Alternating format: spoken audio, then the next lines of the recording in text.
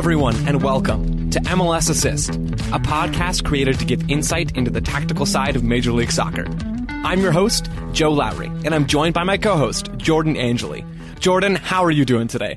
Good. I just actually snuck a picture of us in our formation here. Could we call this formation? I think we should. Record? I think we have to. So for our listeners who can't see the setup until Jordan posts this picture, which I'm sure she will before the episode drops, I'm recording sort of underneath a bed. It is a loft bed, to be fair. So I'm underneath a bed with some blankets to cushion the sound, and I'm hunched over. And Jordan, you've got quite the setup on your end as well.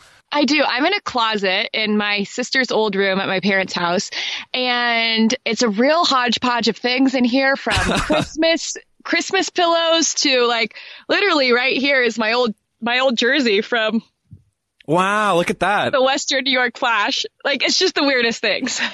It's a nice little trip down memory lane for you. I know. Maybe I should wear this next time just to feel like I'm really in the character. So you can wear your professional jersey, and I'll go back and find one of my jerseys from high school, and I think we'll be about the same, pretty much the same thing, right? I think so. It sounds equal. Yeah, I'd like to think that, but we both know that's not true. Right. Yeah, so Jordan and I are both back home. We are both home. We are with our family. It's an interesting time, to be sure. There's not a lot of soccer on television, but that is not stopping us from going back through and interacting with our listeners, answering questions about soccer, and looking at the game even in a little bit of a different way in this weird downtime. So last week's show, Jordan and I put out a request for listener questions. You guys came through. You delivered some great questions that I think we're both pretty excited to answer. I couldn't be more thankful for your guys' ability, I guess willingness. It's not really ability. Willingness to, like, one, listen to us, and two, interact and give us some of your thoughts and what you want to know more about. So thank you guys so much. This should be an interesting podcast. We do have quite the mix of questions. We put out a call. I think on Twitter, I used the phrase mullets and tactics and, general terms like that. And we did get some mullet questions in addition to the standard tactical and Major League Soccer questions as well. So I think, Jordan, we should get right in with our first two questions, which are both mullet related. Yeah, let's do it. You go, Joe. All right, so our first question is from I'm Perry, and our second one is from Justin. Can you talk about Juan Toya and his mullet? And the second one from Justin is, where did Aaron Long's mullet rank among historic MLS mullets? I feel like it went under the radar, but it's worth some acknowledgement. That's from Justin. So, Jordan, what are your thoughts on these hairdos? Okay, first off, I'm going to hit up this Juan Toya because I'm going to be real with you guys and say I had to Google it. I had to get a proper introduction to Juan Toya and his mullet. And I found a video that I will give all of our followers and listeners because it is so worth it. It actually makes my eyes like water just thinking about it, because I was laughing in the way of, like, I actually get it now. I get why people had mullets, because his hair in the back of his mullet, the party side, was just flowing with such beauty behind him. And when he was dribbling, Juan Toya was awesome on the dribble. Now, this is from the 2007, like, his all-star year with FC Dallas. And this cut of highlights is just like his hair flowing behind him side to side. It gave a real nice look. Like when a dog sticks their head out the window of a car and their ears are flowing back and their tongue's out the window, I kind of imagine that's what it has to feel like to play soccer with long flowing hair. I've never personally wanted long hair. I've had it pretty short. I had a buzz cut when I was a little kid, and then as I grew up, the hair got a little bit longer to a more normal, average sort of length. I've never really wanted long hair until I watched that video that you put in our show notes. It is a great flow, and honestly, isn't it? I'm a little jealous, Jordan. I'm a little bit jealous. It is, so it's worth it. It's a quick highlight video, but you'll see what I mean. It's majestic. It really is. Both the soccer and the hairdo is majestic. It is. Aaron Yes. Long, on the other hand, it's a little bit of a different look. It's more of a mohawk mullet combo. Jordan, quick thoughts on Aaron Long. I'm going to put it out there, and I might be the only one feeling this, but, like, I've never been a fan of the faux hawk look, and the faux hawk with, like, the all the way back down the back where it's like. It gives you a little bit of a mullet, and I feel like Aaron Long's was that. It was a faux hawk with a mullet at the bottom. it depends on how you rank mullets, like in their beauty or in their like strangeness, because they are beautifully strange, right? And if that's the case, I think that Aaron Long's mullet's pretty high up there because it did have a uniqueness about it. One of the things, I found another video about this. One of his teammates actually takes him to get his mullet cut off, which is hilarious. And as Aaron Long's getting his scalp massaged by the hairdresser, he's saying, I'm not going to look as fast as without the hair flying behind my head. And I thought maybe that's exactly why people have mullets in the first place. For Aaron Long to cover extra ground with the Red Bulls or with the national team, I'm all for his getting a little more aerodynamic. So shave that thing off, Aaron Long. Rock with the buzz cut, rock with some shorter hair. We need you covering ground both for Chris Armas and the Red Bulls and for Berhalter's national team. Yeah, I liked it though. I liked the mullet questions. We don't have any more mullet-related questions on today's show. Maybe you're happy about that. Maybe you're not so happy about that. But we do have a lot of other tactical questions to get to. Jordan, why don't you hit us up with the next question? All right. I liked this question, Hoffman FC. I've seen you interact with us quite a bit on Twitter, so thank you so much. Really appreciate that. Thank you. Do you foresee fullbacks becoming more of an attacking threat than midfielders in the future if they aren't already? With their width and athleticism, like Luis Martins, is this a tactic that's going to stick around? So we can maybe assume he's a Kansas City fan. I think that's fair to say. Hoffman FC, we appreciate you repping our show and repping Sporting Kansas City as well. Jordan, I think the timing of this question is pretty perfect. I say that because last week we talked about, in a review looking back to the very first season of MLS games, we kind of talked about fullbacks and how they weren't as attacking as we see them now. They were pretty reserved. We saw Greg Vanning with the Galaxy staying home as a left back. We saw the right backs for DC United staying back a little bit, the Galaxy as well in the San Jose Clash. These guys weren't bombing up and down the sidelines like we see with Luis Martins now with Sporting Kansas City as that left back. So I think Hoffman FC is perfect with his premise to this question. We're definitely seeing them stay higher up the field, get higher up the field. But my question is, are they going to be more of an attacking threat than midfielders? Jordan, what do you think about that? Because that's kind of the opening bit of this question. I think that's interesting because we see them utilized more like midfielders in a lot of ways. Think of a 3-5-2, right? And wing backs, right? They're typically defensive-minded outside players who have the ability to get forward and also help secure the back line. I think that's a really good example of how maybe outside backs are going to transition into more an attacking place, at least initial setup in the field going forward. So a lot more teams maybe playing a 3-5-2 as of recently. And then I also right away, I talk about Blackman a lot. I knew it, Jordan. He already does play a little bit of a central midfielder role, and he has the ability to come inside and fill in a gap there. That's just a little bit different way of thinking. But to me, the difference here is outside backs for me will never be the same importance as midfielders because just as a player, I've played both of those positions and I've played both those positions in college and at the pro level. So, rather high levels. And as a central midfielder, you are dictating so much of the play. You have the ability to get on the ball more. You have the ability to, help in defensive structure a little bit more. So I don't think they will ever be more important than midfielders, but I think that in attack, outside backs and maybe central midfielders have more ability to be interchangeable, if that is a fair thing to say. No, I think it is, right? Because there is that mentality difference between those positions, right? When you're a central midfielder, you know what your responsibilities are, you know what your job is conducting the midfield, conducting play, being that metronome sometimes or getting forward. You have your very specific set of rules and instructions. With fullbacks, we're starting to see that change, right? We are starting to see players come inside. You mentioned Tristan Blackman. I think of also Sam Vines for the Colorado Rapids at left back. He's often making those runs inside and then kind of occupying more of a central position.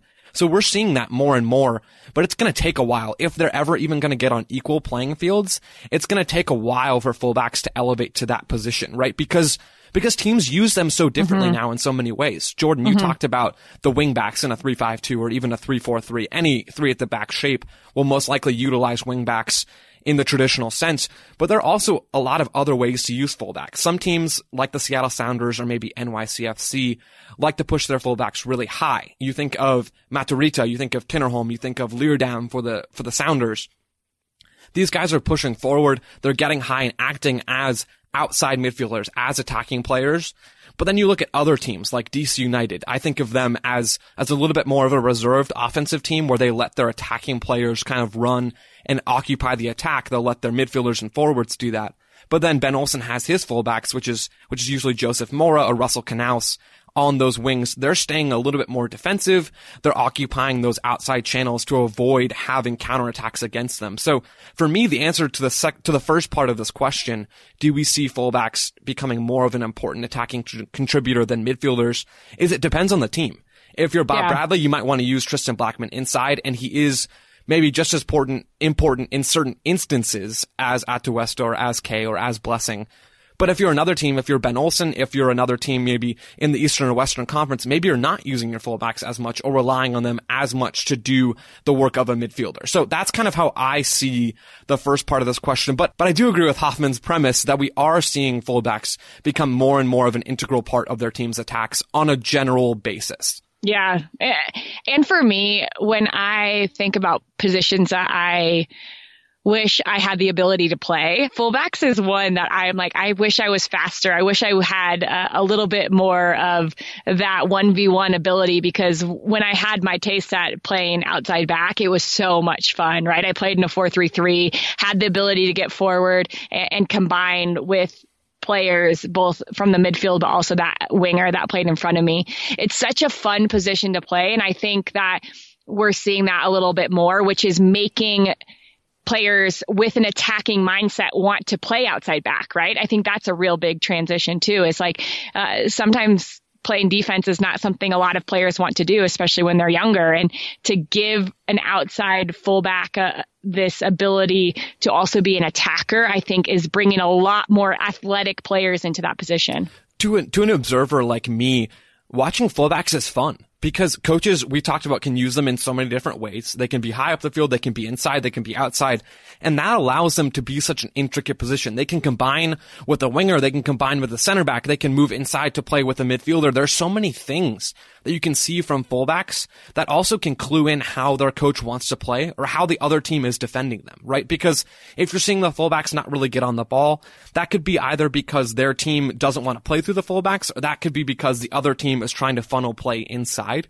And so even just by watching a fullback, you can get a lot of clues into how the game is being played, how each team is trying to approach the match tactically, or if you watch more of an extended series of games, you can see how a coach likes to use their fullback in terms of their overall team identity. So, Jordan, it is a fun position. It sounds both to play and to watch as well. I think there are lots of details that you can learn just by watching one of the outside fullbacks. And a fun question. I love that from Hoffman FC. Absolutely. Great question. Let's move on to our next one of this episode.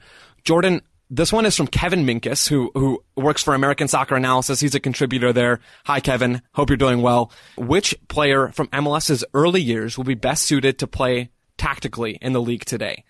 I love this question because you and I actually started thinking about this when we watched a couple of those games from 1996, the inaugural season of MLS last week. And it really got me thinking about, okay, who would be the player that I would want if you could choose one, and I wrote down a few because I think there's a lot that were really interesting. And maybe we can just start there. Like we can say a few that we both think and then just like narrow it down to one. Does that sound cool? That's great. No, and even before we get into that, you mentioned how we talked about this on last week's show. I do want to just go through those guys that we talked about quickly. Yeah. Then we can maybe elaborate on one or two of them in a little bit more detail later on in our own picks for this week's episode. But last week, Jordan, we talked about Cobi Jones, Jaime Moreno, Eric Winalda, Eddie Pope, and Chris Armas. And so those five guys especially, I think, are all great answers to this question. Cobi Jones, I think, think you'll talk about a little bit more. Jaime Moreno is great. Just a well-rounded number 9 who can play so many different ways now and then as well. Eric Winalda, a threat to get in behind the back line. Eddie Pope can solidify a back line from a center back spot. And Chris Armas, he's not a guy who I put on my list for this week just because we had talked about him a little bit last week, but he's a defensive terrier, right? I actually watched some more of him this week preparing for this question to look at some other players, but he's everywhere so much of the time. He can man mark, he can slide over and cover for another midfielder who's caught out of position. Chris Armas is the real deal, and I think he'd be great in the league now. But we're not talking about Chris Armas. Jordan, which players did you have as an answer to this question? Okay, I picked 3 players and 3 different players playing different positions. I have my first one, Carlos Valderrama, then Brian McBride, and I'm sticking with Kobe Jones again, too, this week. I like it. Okay, so can you walk us through the reasoning for each of those guys? Give us a little bit of an insight into your mind picking these players. You got to start with Valderrama, right? One of the most well-known players in the history of soccer. I think I can say that pretty fairly, right? Yep. Not only his ability on the field, but his appearance and his amazing hairstyle would fit well with our questions that we've talked about the last couple of days. I just think the experience and the knowledge of Valderrama playing in an attacking central midfield position, being able to create the one thing that challenges me with him is the defensive responsibilities. Although I remember distinctly some very big Valderrama tackles that I can pick out of my brain right away. His willingness to put in a little bit of the dirty work, but he would be so interesting to play on a team who plays with a number 10 like player. Like I see him right now, like, cause I talk a lot about the Columbus Crew, right? I see him playing this Celerayán position where he's slipping into the space just on the outside parts of say a team they're playing against is playing a 4-2-3-1, and he's just finding those pockets outside the holding midfielders and just dishing the ball. And not only the ability for him to pick out that final pass, but his ability to score goals and just be a threat in the attacking mix.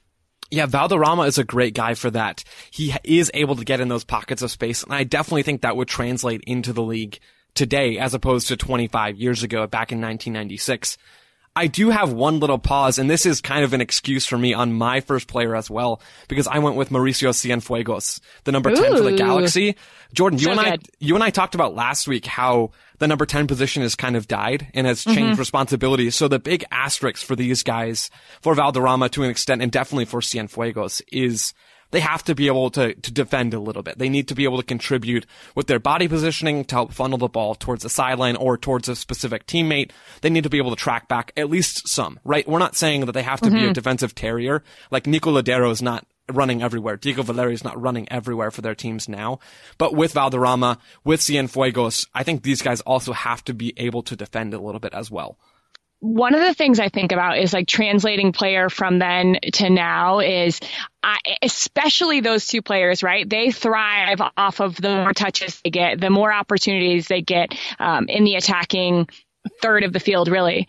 And I think what might set them up to do that defensive work a little bit more is their ability to be more a part of the play, right? If you look at the way teams play now, there's so much more possession a lot of the times than what we saw in 96. And there's more fluidity in the play, right? There's more real bouts of possession. So what that allows is not only that player to maybe get on the ball more, but also to find the pockets of space that they like. I think if you're an attacking minded player like that and you see the results of the hard work, you're going to want to put in the hard work defensively. So I think there is a give and take there, and I think that they could fit in well because of that. When we're talking about this attacking midfielder position, the fluidity in possession is a huge part, right? Because when you lose the ball now in 2020, 9 times out of 10, you're going to press to win it back as a team within your possession structure. So if we're looking at Valderrama or Cienfuegos playing in MLS in 2020 or 2021, we're seeing these guys as part of likely structured counter-pressing schemes, which then you can have the motivation as a player, right? You're like, okay, if I press here in the next 3 seconds to win the ball right back, then we're in great shape because I can get it, I can have the ball back at my feet, and I'm right where I want to be. Then in 96, there were bits and pieces of that. We would see some pressing after you lost the ball. Those types of things were not extinct, but they certainly weren't common, right? Just because the structures were so different. When we look at these players, we're seeing them as parts of fluid, structured offensive and defensive teams. And I think that makes a huge difference. Yeah. All right. I'm going to move past those two and I'm going to go to my second pick, Brian McBride. Ooh, okay. Jordan, I also had Brian McBride, so we can go back and forth. I did. We did not share our notes on this one. We each had McBride. Why do you say Brian McBride as your next player? Because it didn't matter. He would score goals. It didn't matter. He just is a goal scorer. And you tell me what team in MLS right now would say no to a goal scorer? Absolutely none of them. Atlanta United would love Brian McBride right now. I was thinking about that. Do you think that he would fit in? I think he actually would. I think he would too. He's not exactly a Joseph Martinez copy because Martinez is a hugely unique guy, but as that goal scorer, you think of Joseph Martinez, you think goals. You think of Brian McBride and you think the same thing.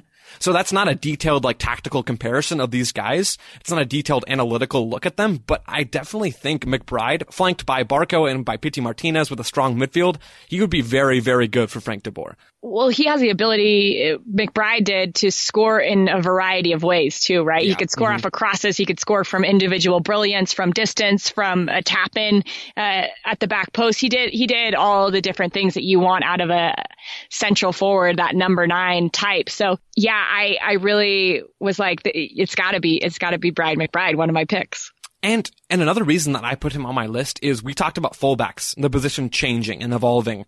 The number 9 position has changed, but it still largely has the same goal, literally the same goal. You're trying to score goals as a number 9. That has not changed from then to now, and it won't change 20 years from now. The nuances of the position will be adjusted. They will be tweaked, especially depending on the manager. But Brian McBride, 1996, or Brian McBride in 2020, he has the same job, and a manager's still going to let him go out there, score with his right, score with his left, score with his head. It does not matter. Brian McBride would absolutely fit in MLS 2020. Mm-hmm. I'm glad we agree on that one. My last one, Cobi Jones. Cobi Jones. With the dreads. He needs to bring the dreads back. Yeah, no dreads, no Cobi. Sorry. you have the dreads, you can play. Otherwise, you're out. Sorry. It's that simple. And funny enough, I remember, Valderrama I remembered as a player, but really McBride and Jones were two players as a young athlete, a young soccer player. I remembered very distinctly watching them play. And Cobi Jones, more specifically because I was an outside player, so I liked watching him play.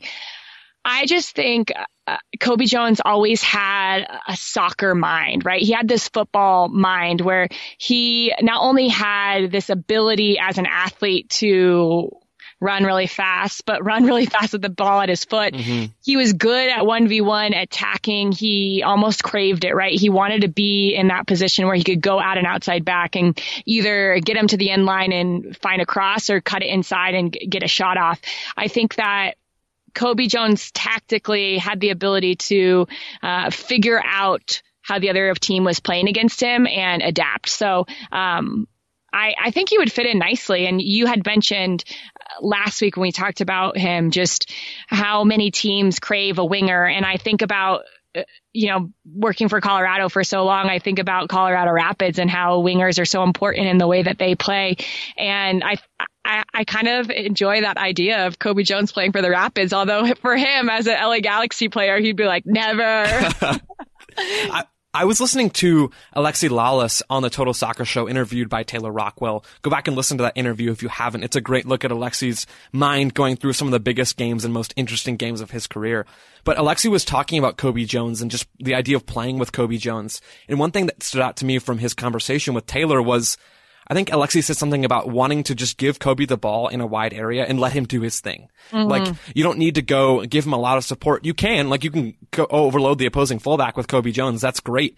Or you can just allow Cobi to be in a little bit of space, isolate, and beat a guy, right? And I wouldn't want to be that guy. No one would want to be that guy, and that's the point, right? In modern soccer, you want players who can win 1v1 matchups, not just if you're playing a crazy man-marking system like the Earthquakes, but every scheme, every system needs guys who can win battles. I look back at the Seattle Sounders from last season. Brian Schmetzer had so many overloads on the wings. They would suck the ball to one side. They'd move the opposing defense over to that side to deal with the numbers.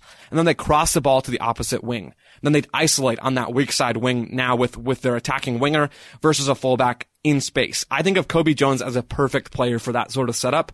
So that alone, combined with everything that you said about him, Jordan, his mind, his ability out wide, these things make Kobe Jones a great fit for MLS 2020. Who's your third player? So my third and final player is Ben Iroha. Not a guy that I think a lot of modern MLS fans know, but when we went back to watch 1996 games for the San Jose Clash, he definitely caught my attention. So dating back to 1996, he started the year with the Clash, played in the inaugural game. He had the game-winning assist to Eric Winalda on the left side for the Clash. Then he was traded from San Jose to DC United midway through the 1997 season. Those were his only 2 years in Major League Soccer. So not a huge mainstay in the league. But from what I saw of him, Jordan, I think he could be a really effective guy in Major League Soccer today. Why do you say that? So he played mostly as a left midfielder in the games that I watched, but after doing some research and just from seeing him as an individual, I think he'd be great as a left back. He doesn't have a ton of well-rounded versatility. Like, he's not able to play a lot with his right foot. He's pretty one-footed. So if you wanted to play him as an outside player, which just seems perfect for him, maybe you rely on him less as a winger, because now we see wingers needing to do more with the ball. Sometimes they need to cut inside, sometimes they need to hug the end line. But then you put him as a fullback in a pretty basic but still effective tactic of having the fullback overlap on the outside. Then he can play good crosses in with his left foot, smart crosses, not wasteful crosses. But if you have Iroha as at left back, he's a strong guy, not super tall, but very strong, very fast. I think he'd be a perfect athletic outside back in Major League Soccer. You've done a really good job so far, Joe, of giving us like teams that these players would fit into. Whose team would he fit into? So for me, he almost seems like not a like for like replacement for Brad Smith and the Sounders, but just because of how much Brian Schmetzer loves his fullbacks and his outside combinations, I think putting Ben Iroha at left back, sorry Nuhu, sorry Sam Stejskal, I think as a left back, he could be a very, very good player, especially to combine with Jordan Morris, right? Because you have Iroha on the left, you have Jordan Morris on the left. Morris can occupy that inside channel, tuck inside, play off of Ruidíaz, break the back line. Morris can do all of those things. Then you couple him with a guy like Iroha, who's a little bit more technical, I think, than Nuhu is, a little bit more sane as well. And so you have more vision for the game, and you have this strong, fast, athletic fullback who can whip in some really nice crosses to Ruidíaz. It seems perfect to me. I love it. Okay. You've picked 3 players. Who's your number one? I think we've given all of our info. We can just pick our number one and let it be that. So I think Iroha is the top guy from my group, a little bit under the radar. But Jordan, I don't know if you disagree. I'm really thinking Kobe Jones is the way to go here. He's my one. Yeah, Kobe I think Jones is my in the one. championship game between Iroha and Kobe Jones, one-on-one, I'd love to see these guys play one-on-one, both now and 25 years ago. But I think as a podcast, we need to give it to Kobe Jones for his ability to impact Major League Soccer today. All right, there you go, Kobe. Congratulations. I'm sure we'll have a plaque to you in the mail by, I don't know, give us some time, maybe a couple weeks. Jordan, on to our next question. This one is from Nance. She says, watching the change in tactics from 25 years ago is pretty jarring. What are some wild predictions for the next evolution of tactics in the league or globally? I've actually got some initial thoughts if you're okay to let me take the lead. Yeah, you take the lead, because I literally thought wild predictions. Well, we could be going on for ages. No, we could, and we'll definitely not do that because we have more questions to get to. But I like how this flows, especially from the fullback question that Hoffman FC asked. Just looking at the evolution of the game from a while back to now to the future. One thing that I love to think about when talking about wild predictions for tactics, and I've wrote about this before, is seeing teams continue to emphasize on set pieces just as much as they do the run of play, right? So we're seeing the statistics that show how many goals in American soccer are from set pieces. Like, it's not an insignificant amount. I think for USL, it's at least 30% of all goals are from set pieces. So not the same amount as the run of play necessarily, but that's a lot. That's a high number of goals for an area that's really not talked about. It's not talked about by the media very much. It's not analyzed. I don't do a very good job of looking at it, but set pieces are huge, right? And so I think we're going to see teams continue to get more creative, continue to get smarter with how they attack, how they defend off set pieces, just thinking about England at the World Cup, right, in 2018, their goals, so many of them came off of creative set pieces that you could see the influence from basketball, from American football. I truly believe we're going to see more and more creativity on set pieces over the next 25 years or however long. That's really interesting that you say that there's not a lot of emphasis. Like for me personally, I was really lucky to go to Santa Clara University and play soccer there. And Jerry Smith is one of the most brilliant soccer minds, I think, in American soccer. He's been coaching at Santa Clara since, I won't name the date for Jerry's sake. But Jerry, we used to write goals for our teams, and our goals each phase of the season always had to do with set pieces. There would always be a goal with set pieces because we knew how big of a deal that was as a team to not give them up and to take advantage. And so that for me has always been super ingrained in the way that I thought. I was even calling a game the last game I called, Crew versus Sounders. And I was talking about how the Sounders were playing their set piece balls from the corner to the same exact spot every time. And it never worked. And I'm like, they might need to switch the thinking there because it's just not working. Like you can't go to the near zone every time and have the zonal person at the near zone take care of it and think you're being effective. So, maybe it isn't thought about by everybody, but for me, it is something that I think so much about. So maybe that transition to a wild prediction, like we're going to see a lot more set piece goals, or maybe the set piece goals are going to go down because of the emphasis on, the defensive side of it. That's a totally fair thing. We look at so many Major League Soccer teams.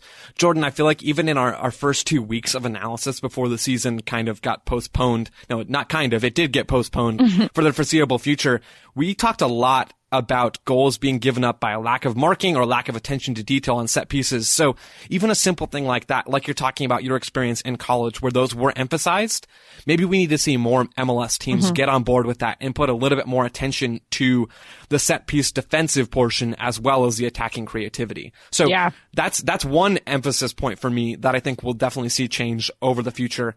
Another one is seeing goalkeepers continue to make their way further and further out of their box. Ooh.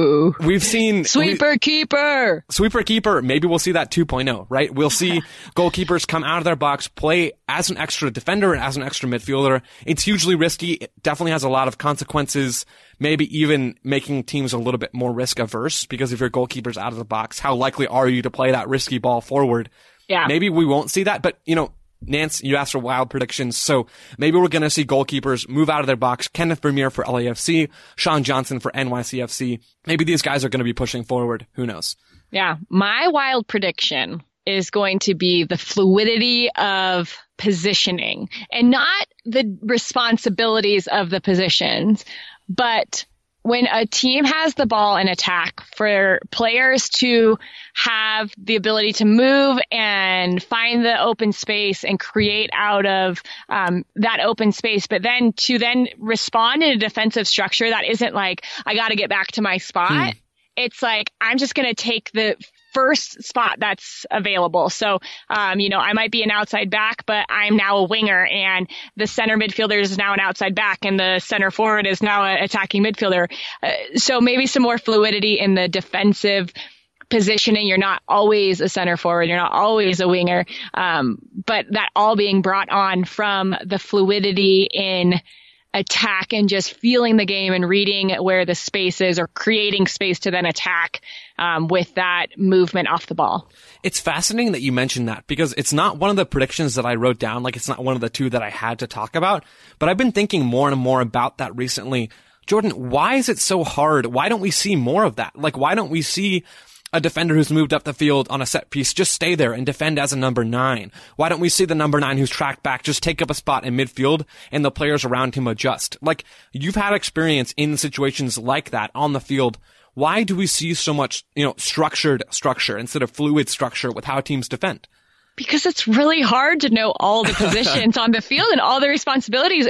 It's hard enough, Joe, for you to get one position down. Think about some players playing at the highest of highest levels have only played that one position their whole entire life.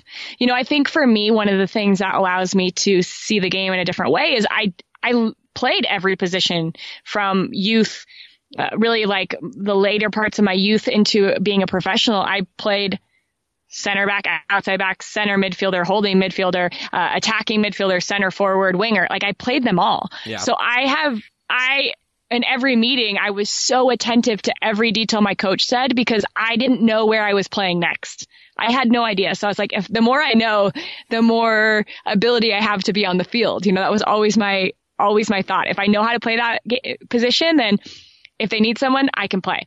But for a lot of players, they have very distinct skills that are perfect for a certain position. So it makes it really hard to learn how to play a number 9, but then also feel like, okay, I could cover for our outside back if need be. Those are completely different positions with completely different responsibilities. So I think that's why it's hard, but you do see a lot more players now with the ability to interchange, even when they're attacking, right? For outside backs to come in centrally, for center midfielders to take up space out wide and maybe like a box formation, and how they're really giving the width sometimes going in attack. So there are more responsibilities asked of these players. So I think that as they continue to figure out how to then break down defenses that have maybe seen the same kind of structure for a little bit, there'll be more fluidity in how they then defend. But I don't know. That's pretty wild. You said a lot of really smart things there, but pretty much all I heard was we need a full team of Jordan Angelis out there. Did I say that? Because I wanted to. I said it for you so you didn't have to. But no, the root of what you said is right. I think it's got to be difficult to have that perception and knowledge of each individual spot. And so maybe looking at youth development, we see players rotate around more. We see them have experience playing in different positions. And then maybe after enough years of that, enough cycles of that, we really could see more fluid defensive and attacking systems that allow players to shift spots. Mm-hmm. Jordan, on to our next question. Why don't you hit me with this one? Yeah, okay. I really enjoyed this. I actually tweeted about this game earlier when I was watching it because it was so fun to watch. But we ended up going back and finding an RSL game to answer this question from Tevin Tippett. And he asked, what made the 4-4-2 diamond that RSL ran from 09 to 14 so effective? What was it that they did to catch everyone off guard when playing against both North and Central American opponents? Okay, so this is a big question, right? Yeah. Another broad one, which is what we asked for. So this Over is perfect. 5 years. Right. And I'd be lying if I said I watched a game from each year or if I watched a lot of these matches, but we did go back and watch film. I also reached out to Sam Sagekuhl, who was a part of the RSL organization during this run with Jason Kreis as a head coach, to get a little bit more foundation to answer this question as best we can. First, before we get into the tactical part of what made their diamond so effective, I think we should talk about the accolades. This was a darn good RSL team for a lot of years. They won the 2009 MLS Cup, which is the game that you and I watched to prep for this question. They were MLS Cup runners-up in 2013. They made a couple of CCL appearances, including a trip to the final in 2011, where they narrowly lost to Monterrey. So Jordan, from watching some film, from looking at this midfield diamond from Jason Kreis and Real Salt Lake, what is it about that diamond that you think made the team so good? I think it's a combination because it's never just one thing, right? It's always how all the parts work together. I'm going to pick 3 main things that I saw. One, when you think about a diamond and how it works, I think first defensively, it looked a lot like a 4-4-2 that we see a lot of MLS teams play right now. But attacking is where I saw a little bit of the change. And, this wasn't every single time, but one of the things I saw from RSL in that diamond shape was they would drop 2 or even 3 of their midfielders to try to come back and get the ball. And Beckerman was usually one of those players. The other 2 switched off, and they ended up in that game that we watched having a couple injuries that they had to mix up the midfield a little bit. But when they dropped those multiple players in to come get the ball off the back line, and it's really like 10 yards off the back line, not that far. So all 3 of them would come. What I saw, and this happened multiple times, one of those players would get the ball. Say Beckerman got it centrally. Those 2 other midfielders who were kind of like the outside points of the diamond, who then dropped back. They pulled the central midfielders for the opposing team out of position. So as they pull those central midfielders out of position to come chase them and try to deny them for getting the ball, what happened next when Beckerman got the ball is then there's huge spaces for them to go and attack in, right? So then Beckerman would play that next ball in behind the defender, that midfield defender, on either the right or the left, whichever way he ended up going. And it allowed RSL to get out and beat a line of pressure pretty easily. So I really liked that about them. The second thing I want to go to really quick is just Beckerman. Yeah. I think he's huge. He's huge. And at this time of his career, he did it all. He was the defensive presence we've known him to be. He could move. He would be on the left wing with his heels on the touchline sometimes. Sometimes he would be the third center back in a build-up. There were so many ways that he was able to help their team in the center of the pitch. It was refreshing to go back and look at a prime Kyle Beckerman because we see him still contributing to RSL now, but he's not the same player. And he would tell you that. He's lost a step in midfield. He doesn't have the same quality around him now as he did then. And so watching him as the base of a fully functioning midfield was so incredible because you touched on it perfectly, Jordan. His ability to rotate into different channels in midfield, to distribute and to cue different movements was essential to this RSL team. He really was the catalyst for almost everything that this midfield especially, but the whole team did. He was in charge. When he had the ball, they kind of rotated in around him, those other three midfield players. When he rotated wide, that cued another one of the outside points of the diamond to drop inside, whether that's Will Johnson, Ned Gravoboy, Andy Williams, or Luis Gil. All these players can come, drop in, fill that space, and allow Beckerman to go up and create. So yes, the Shutlers and the attacking midfielder, Yavi Morales, they're all important guys, but Beckerman was so fun to watch and just such a clear key to this team. And you just mentioned it. They're playing a 4-4-2 diamond, but it rarely looked like a diamond, right? Because the way that they moved off each other and filled gaps and saw one player move and so knew that the space was somewhere else and left that space unoccupied for then a ball to break a line, and then they popped into the space behind to get the ball set to them.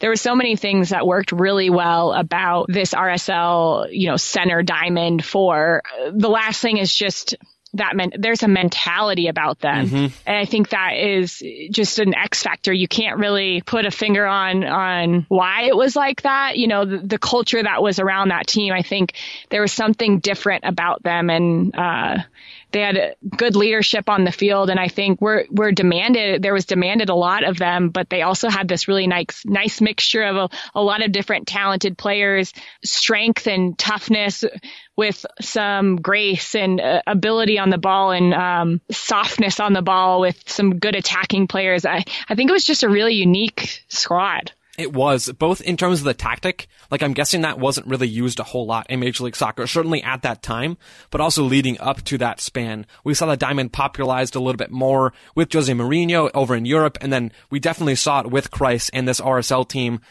But the mentality is huge. Sam, I mentioned I reached out to Sam with their podcast with Paul Tenorio, Allocation Disorder, which is another Total Soccer Show podcast. I'm pretty sure if you're listening to us, you know about them, but on the off chance you don't, go check them out. But I reached out to Sam, who was a part of that RSL organization at the time, for his thoughts, and that mentality that you talked about, Jordan, was the very first thing that he mentioned, right? And that's something that I don't think I have as great of an appreciation for so often, just because I've never been in a situation like that. I've never been in a cohesive environment that brings out that sort of strong mentality in every single person. But after hearing Sam say it, after hearing you talk about it, and having watched some of this film, you can see it, right? It's so clear. It's so obvious to see these guys working together, hunting the ball, winning it, then quickly playing out of space. And that's the other thing that Sam talked about. He mentioned, without even me prompting him, kind of how RSL would move their diamonds or move their four midfielders over to one side, condensing the space, condensing the opposing team's ability to move out and to trap them against one small area of the field. Then they would win it. And this is what Sam said. They would always be able to combine, and those four guys in the diamond could work their way out of almost any situation. They could win the ball. They were technical enough to get out of tight spaces after they won it. And that made them so difficult to stop once they won it, or when they did trap the opposing team. You could not get RSL. You could not counterpress them. You could not stop them from getting in those prime situations to then win the ball, get out of tight spaces, and play the ball up the field to their two forwards. It was a very, very good, very strong, very coordinated tactical diamond from Jason Kreis. One of the things I tweeted this morning when I was watching the game is, as a broadcaster and someone who loves the game so much, I know JP Dellacamera pretty well, but him and Rob Stone are the two of the announcers in this game, and JP has been announcing for decades. But just the longevity of these two's careers and their voices over moments in American soccer, it's just so cool to see that, and really inspiring as well. Absolutely. Those guys are absolute legends of the commentary booth. Jordan, I'm excited to see you follow in their footsteps. Oh, Joe. You know it. Okay. You know it. All right. Let's go next. We only got a couple questions left, so we'll get through these ones. Next one coming from the great Matt Pollard here in Denver, Colorado. He is asking, many MLS teams have transitioned or had a new fascination with the 4-3-3 formation recently. Regardless of style of play, what's the key weakness of the 4-3-3 shape? Jordan, before I answer this question, in fact, I'm going to let you do the heavy lifting. I wanted to just talk about the fluidity of formations and maybe just cover some of the premise of this overall question. So when you think about formations, it's difficult to look at them as a static thing, right? So much of the time they're fluid and they're moving. So when we talk about a 4-3-3 shape, we're making a lot of generalizations about how teams want to set up in these few moments, right? We might see a 4-3-3 shape at kickoff, at the second half kickoff, or after goals, but almost every single second of the time between that is spent in some variation of a 4-3-3, with players moving and occupying different spots into different spaces. So I'm not sure that we can look at a 4-3-3 as a static thing without kind of generalizing in a way that maybe we don't want to do. When we look at a 4-3-3, we might be better off looking at it as a single game, as a very small instance. Then we can compare the 4-3-3, the strengths, the weaknesses of that shape up against how the other team is set up. Because if we're talking about a 4-3-3, you don't naturally have any advantages anywhere just by putting the shape on the field without knowing the opposing team. Because if you're playing against a 4-3-3, you're on the same spot. If you're playing against a 4-2-3-1, you have the same numbers in midfield matched up perfectly against a 4-3-3. So it really is specific. And so, Matt, I would encourage you and the rest of our listeners that when you're thinking about formations, watch a game and apply what you're thinking about to the match, and then see how a 4-3-3 compares to a 4-4-2, just a flat 4-4-2. Then talk about maybe looking at it against RSL's diamond. With that diamond midfield, how does the 4-3-3 have to change to cover those advantages that the diamond naturally does have against a 4-3-3? So that's my really long and rambly way of saying watch games and think about these questions in the context of that. Jordan, now you can take it away. Well, I think that's the best part about soccer, in my opinion, is if you look at other sports, they're played in a very condensed amount of space. A lot of them are, right? Even football, yeah, the field is big, but all the action is happening in a very small amount of area. For soccer, it's a huge field. There's so much space, and the point of the game is to win the space battle. Really, like, you're supposed to score goals, but in order to score goals, you're winning different spaces on the field, and you're creating different spaces on the field. And by moving players, you're actually pulling players out of the space you actually want to expose. And so I love that about soccer, and I love that formations are just a setup and not necessarily what we see throughout the whole entire 90 minutes. Yeah, no, exactly. And I think that's what I was trying to get at. Jordan, Yeah. also, when you said space battle, I wonder if that was a knockoff name for Star Wars. I think that's something that George Lucas should have considered at the time. So I got distracted again just because I was thinking about that. Space. Sorry, what'd you say? I was thinking about space battles. Exactly. But now, Jordan, this is the perfect time for you to actually get at what Matt once answered. What is kind of the weakness or some of the main weaknesses of a 4-3-3 shape, especially drawing from your experience? Oh gosh, there's strength and weaknesses, and it really depends on the player personnel that you have. If you don't have outside backs who have the fitness and the ability that we've talked about earlier in this podcast to get forward and cover defensively, if they don't have that fitness, you could be really exposed in a 4-3-3, because if you ask too much from your outside backs to get forward, you're leaving huge gaps to then be exposed on a counterattack by an opposing team. If an opposing team has a quick switch of the point of attack, they could be in acres of space if you push your fullbacks high and they don't have the ability to recover. And we see that, right? We see transition moments being a big thing against a lot of teams, but teams in a 4-3-3 who utilize outside backs getting forward, that can Absolutely. be a key space. One of the other things that we see a lot is, you mentioned it earlier about how Seattle likes to play. is they bring a lot of numbers into one side of the field, and defensively, that's a good tactic to have, right? So if an offensive team is bringing numbers and overloading one side of the field, as a defensive team, you're thinking, yes, we've got them, right? We've got them locked in. Their numbers are here. The ball is here. Let's try to lock off every option that they have getting out. Well, if they make one small pass centrally or have the ability from one sideline to find a switch of a point of attack and have an open player in a 1v1 situation, or working into a 1v1 situation, say they're in a little bit more space on the opposing side, that big switch of point of attack is super isolating for a team. And in a 4-3-3, it can be an outside back versus a winger, or maybe an opposing team's outside back who has the ability to go 1v1 and get at an opposing defender. So you're putting a lot of pressure on one defender. You can be in a 4-3-3 with that switch of point of attack. I think it's so important then to look at this again as a case-by-case basis, because if you have a defensively inclined winger on that weak side, then you're in a much better spot than if you don't have that. If your winger wants to stay high up the field and then get forward in the attack once the team wins the ball back. If you have a winger who can track back, that might mitigate some of those damages that are happening on that weak side of the defense. Because if your three central midfielders are tucked into the strong side, then the other team plays the ball to the weak side. You need that weak side winger to come back and help out in some capacity, unless you just have otherworldly one-on-one defenders.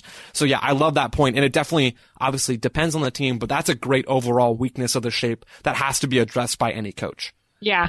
And with a 4-3-3, the other weakness that I see, that I think is one of the advantages if you're a team who's attacking a 4-3-3 is midfield, like deeper midfield runs are really on a lot of the time. So say you're attacking down the left side and you're the opposite side center midfielder for a team against a 4-3-3. Maybe the defensive team in the 4-3-3 are squished over and defending on their right side, right? Trying to contain on their right side, the left side attacking for your team. Well, there could potentially be a lot of space, between the center back and the outside back to try to make this deep bombing run as a central midfielder. Mm-hmm. And that run is really difficult to mark if you're a central midfielder in that 4-3-3 team, because your focus and attention is trying to lock the team into that right side, but you're checking your shoulder and thinking, oh, if this guy runs through, I got to mark this player because the center backs are most likely occupied. This holding midfielder is trying to deny those passing lanes into the attacking players who are running along the back line. So that later run, that late bombing run in can be a real doozy for teams to try to defend. You always hear that term late arriving run, and you hear that almost like that's a buzzword for how teams, especially with Weston McKennie, that's a guy that I'm guessing a lot of our listeners will know and have seen. Weston McKennie loves to make those late arriving runs, but we never really hear about why those are effective and why you want those from your central midfielders especially. And that's exactly the reason, right? Because as a defensive team, as a defender, you get caught up with where the ball is and trying to deal with your current situation. It's hard to think ahead to the next play after that. Like, you can't predict whether a late arriving run is going to come or not. And so having to be constantly ready, constantly on guard for that sort of movement is super difficult. And I think 4-3-3 defensive teams can struggle to deal with those movements from midfield, exactly like you detailed. Yeah, and I just want to say, Matt, thank you for listening. He's one of the great people that I've met here in Colorado. He covers the Rapids on Last Word on Soccer and has a podcast with Soccer Rabbi. I don't know if you know Mark. Mark. Holding the High Line podcast. Those two really great people, and just so thankful for them and their support of me over the years. So thank you for asking the question, Matt. Absolutely. On to our last and final question. Jordan, this one is from Ryan McNiff. He says, listening to the last pod, I noticed how many of the current MLS coaches were former players in Major League Soccer. This leads me to wonder, what current or former MLS players do you think will be coaches? Jordan, let's just go back and forth. Like, let you do one, I'll do one. I think we've got a few between the two of us. Jordan, who is your first current or former Major League Soccer player that you think would make a good coach? I think we should also start off by saying we have no idea if these people want to coach or not. We have zero idea.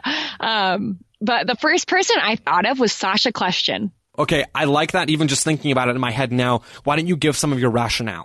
I have always just really liked watching Kljestan play. I remember being a rookie with the Boston Breakers, and he came to play in Boston against the Revs for Chivas. He was playing for Chivas at that time. And I was just watching him on the field. I was my first year in the league, I was playing center midfield, and it was not that I hadn't played that spot before, but I was playing it at a higher level. And so I was just really interested in like soaking up anything anybody else did. And he was always pointing and pointing and pointing. And even if like where he wanted another player to even move, like move here. And then he would say, play the ball here with a point. And he was just like really directing traffic the whole entire game, on and off the ball. He played for Anderlecht for 5 seasons, multiple different coaches here in MLS. He played New York Red Bulls, Orlando City, he's now playing for LA Galaxy.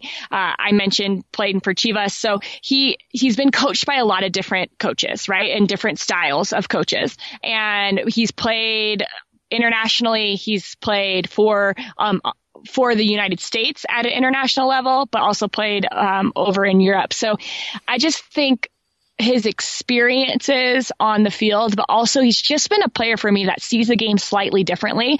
And I would like to see him translate that into a team playing slightly differently. I love that. I love the idea of an attacking midfielder kind of taking on a team, right? And trying to encourage them to see the game how he does, able to expose space, to win the space battles, not Star Wars, but to win the space battles across the field, to create that space. I think that's a really exciting thing. And I would love to see Sacha Kljestan take over an MLS team at some point in the future. Okay. So you're next. All right. So my first player is Reggie Cannon. I was talking with Armand Kafai, who was a former FC Dallas beat writer. He's now a data analyst for FC Dallas. I was asking him, hey, Armand, which players on FC Dallas do you think would make good coaches? Because I like to cheat. I like to have other people answer questions for me. No, that's not why. But I wanted Armand's opinion on this because he's a smart guy. And he said, Joe, it's Reggie Cannon, right? And I thought immediately, of course, right? We've heard the story. Both of his parents are from Ivy League schools. He's a really, really smart guy. His grandpa won a Nobel Prize for climate change research. I mean, this guy is coming from not only an academic and smart background, but you can see it in how he plays the game. You can see it in the type of coaches that he's had. Reggie Cannon, for being a guy who's only 21, so kind of the opposite age spectrum of Sacha Kljestan, who's a little bit of an older player.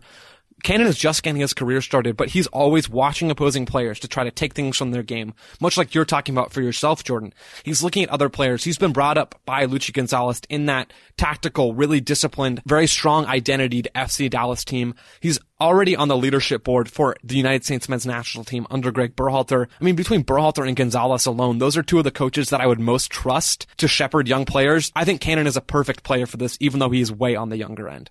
No, I love that. And I actually was thinking there has to be someone from FC Dallas when I was thinking about this question. And I'm glad you said Cannon. So since he has that background, is he like a coach style, like going to wear glasses and a sweater vest? Is that what he has to wear? I think he should just model Luchi's fashion because he's always got the look on the sideline looking quite good. Tip-top shape. The sweaters, add in some glasses. I think that'd be perfect for Reggie. Yeah. I love that. Jordan, who's your next guy? Cannon. I'm going to go with 2 players. I'm going to say both of them. So maybe we'll have like a co-head coaches here. But I couldn't choose between the 2. Both center backs, both very good American players, right? Probably when you think of American center backs, these are 2 that you think of just for their longevity, for their, I guess, sometimes ruthlessness, their leadership, and their ability to just get the job done. I've got Michael Parkhurst and Chad Marshall. Mm-hmm. Yeah, you love it. You love to see it. I love to see it. And we all know that already. So I'm not going to talk about these center backs. I'm going to let you take that. I just think that both of them, and they could have this fun like 1-2 punch. Could Chad, because we've heard stories of Chad Marshall, right? And he's a funny guy, and I think that they could balance each other off very well. Not that Michael Parkhurst isn't funny, but I think they would know when to be serious. They would know when to interject a little bit of humor into the situation. But the experience these 2 players have as a center back, and I think playing center back allows you to see the game in a different perspective. You're almost like coaching the game the whole time because everything is supposed to be happening in front of you, right? Whereas opposed to a midfielder, it's happening 360 around you. As a center back, it's really happening in front of you, and you can see things start to form. And when the shape gets out of sorts, you can see that happening and try to react in the moment through communication or through positioning, whatever it may be. So I think that center backs are a really good place to start when you're thinking about becoming a coach. That a lot of coaches come from that position. Yeah, one guy that stands out to me is Robin Fraser. We looked at the origins of the league. Robin Fraser played as a center back for a number of different MLS teams, but the Galaxy back in 96. Robin Fraser's now, traveled through Major League Soccer as a head coach for Chivas, assistant coaches in a number of other clubs, and now taking charge of the Colorado Rapids. Center backs, not every center back, but a lot of center backs have that ability to see the game differently, to look at the field and to see what needs to be changed and what needs to happen. And Chad Marshall and Michael Parkhurst are absolutely two of those guys who I think we both agree could be very, very good MLS coaches if that's what they decide to do. Yeah. Okay. You got one more. Who you got for us? Our final current or former MLS player who I think could make a good coach is Bobby Warshaw. Everybody knows Bobby. We both know and love Bobby Warshaw. He's a former writer for MLS. He's played in the league before. He's had lots of experience. I love Bobby. I love it the way he sees the game. He's always thinking of unique tactical ideas. He's got a whole series of those on his website right now, BobbyWarshaw.com. Go read those. If you're listening to the show, read those, please. They're great. I've read them through. Jordan, I know we've been talking about them. Bobby sees the game in a really unique way. He's already had youth coaching experience in New York. He's honestly the godfather of the show, Jordan, because he connected us together way back when. He is the reason, basically, along with Taylor and Daryl, that this show exists. And so this is a great time to plug Bobby. We wish him the best with whatever his new career venture is, but his mind for the game, his tactical, his love for the game, all of these things make him the perfect candidate to be an MLS coach someday. Yeah, and he has those smarts that you were talking about too, right? Oh, yeah.